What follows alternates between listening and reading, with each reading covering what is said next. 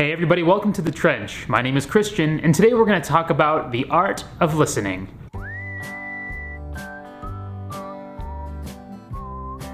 Last week we talked a lot about how we take risks when we open ourselves to other people, how we can be vulnerable through self-revelation to others.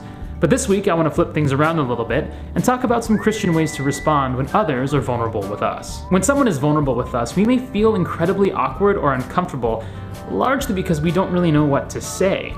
This can stem from the lack of control we feel over the circumstances of their lives. After all, these are their feelings and their problems, and they're out of our hands, and we don't like that. But on the other hand, this may also bring up some of our own unresolved feelings, and that also makes us uncomfortable. So, instead of simply listening to somebody as they share their pain, we may try to impose comfort on the situation or to control it ourselves, which, spoiler alert, never works the way that we hope. For example, we may try to take control of the situation by offering advice that's usually unsolicited. Oh my god, you should just cut out carbs. Bro, you just need to drink 4 protein shakes a day. You should dump him. Or we may try to identify with the trouble that someone is going through, and end up over-identifying with it, and thus overlooking it completely. We may initially be comforting a friend whose parents are going through a divorce, but then suddenly find ourselves saying, I know exactly what you're going through. When my parents split, I started smoking and overeating. I looked awful. Let me tell you all about it. Both of these impulses are destructive for relationship because they don't involve actually listening to someone's pain. These impulses are usually well-intentioned. I mean, we're trying to be helpful. And we're trying to be helpful because we know it sucks to be alone and suffering. But both of these strategies, jumping to advice on the one hand or over-identifying with the problem on the other, actually end up reinforcing loneliness and not eliminating suffering at all.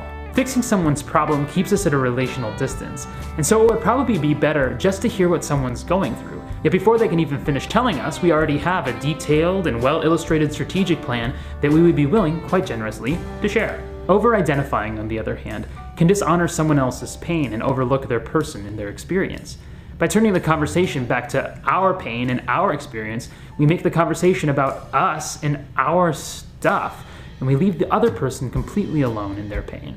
Unfortunately, both of these responses only serve to further isolate. They deepen rather than dispel loneliness. Loneliness can only be dispelled by someone else's presence, when someone no longer feels alone. And this can only happen when someone is actually with them, when someone actually hears them. Too often, we spend so much time talking, either offering advice or over-identifying, that we don't listen to what someone else is saying. And listening is hard because it puts us in uncomfortable territory, either being forced to realize we have nothing to say, or having to deal with our own pain again. Part of the reason that so many of us feel like therapy is such a good and healing process is because a trip to the therapist might be the first time you ever feel like someone's listening to you, like really listening.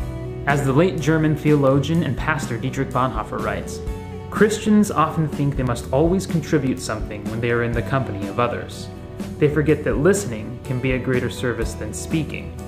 Many people are looking for an ear that will listen. They do not find it among Christians because these Christians are talking where they should be listening. We should take these words to heart and really ask ourselves what our go-to response is when somebody is opening to us and being vulnerable. Do we just wait for an opportunity to speak and share our thoughts? Or are we really trying to understand what somebody might be going through? Are we sitting in the presence of our good ideas and helpful suggestions? Or are we actually sitting in the presence of somebody who just needs us to be there for them? It's hard to believe that something as simple as just listening could be such a great service, but it is. Because listening genuinely allows us to enter into somebody else's suffering and to share it. And it breaks the loneliness of suffering because it is now a shared place. But sharing suffering can only happen if we speak less and listen more. I once heard someone say that if you can pass up 3 opportunities before you finally say, oh my goodness, that's just like me, then you'll be considered the best conversationalist of all time. I kind of like that. I don't think it's coincidence that Christ's earthly ministry didn't start until he was 30 years old. Jesus Christ is the divine Son of God, the second person of the Trinity, and even though he can discern the thoughts and hearts of people, he didn't start talking and teaching until he had listened to us for 30 years.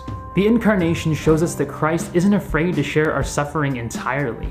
By taking on flesh and then taking up the cross and entering death, he fills the void with his presence, and he does this to meet us there. He shatters the void of loneliness by sitting with us in Hades for 3 long days. Christ doesn't rush to make it all better. He simply shares suffering, making it the place of his presence. And we experience the shattering of loneliness in the sacrament of confession. We can see how healing it is simply to be heard, to be able to open the depth of our pain and shame, of our doubt and fear, to let someone be with us in our pain. Yet clergy aren't the only ones called to listen. Our call, our ministry, is to be present with others in the midst of their suffering.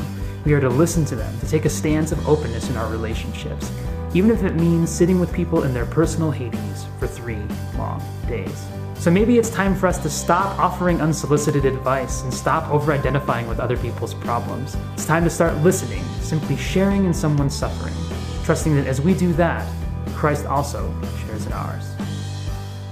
So join the fight. Live orthodoxy. Remember to like and subscribe, and join the rest of us inside the trench.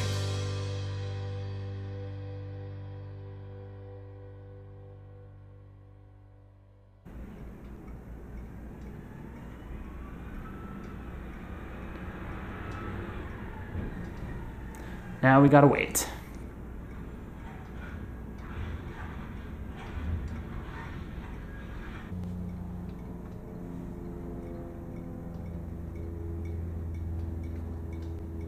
So many outside noises happening. Oh no, why did I not turn off the fan? Well, hopefully it doesn't matter too much.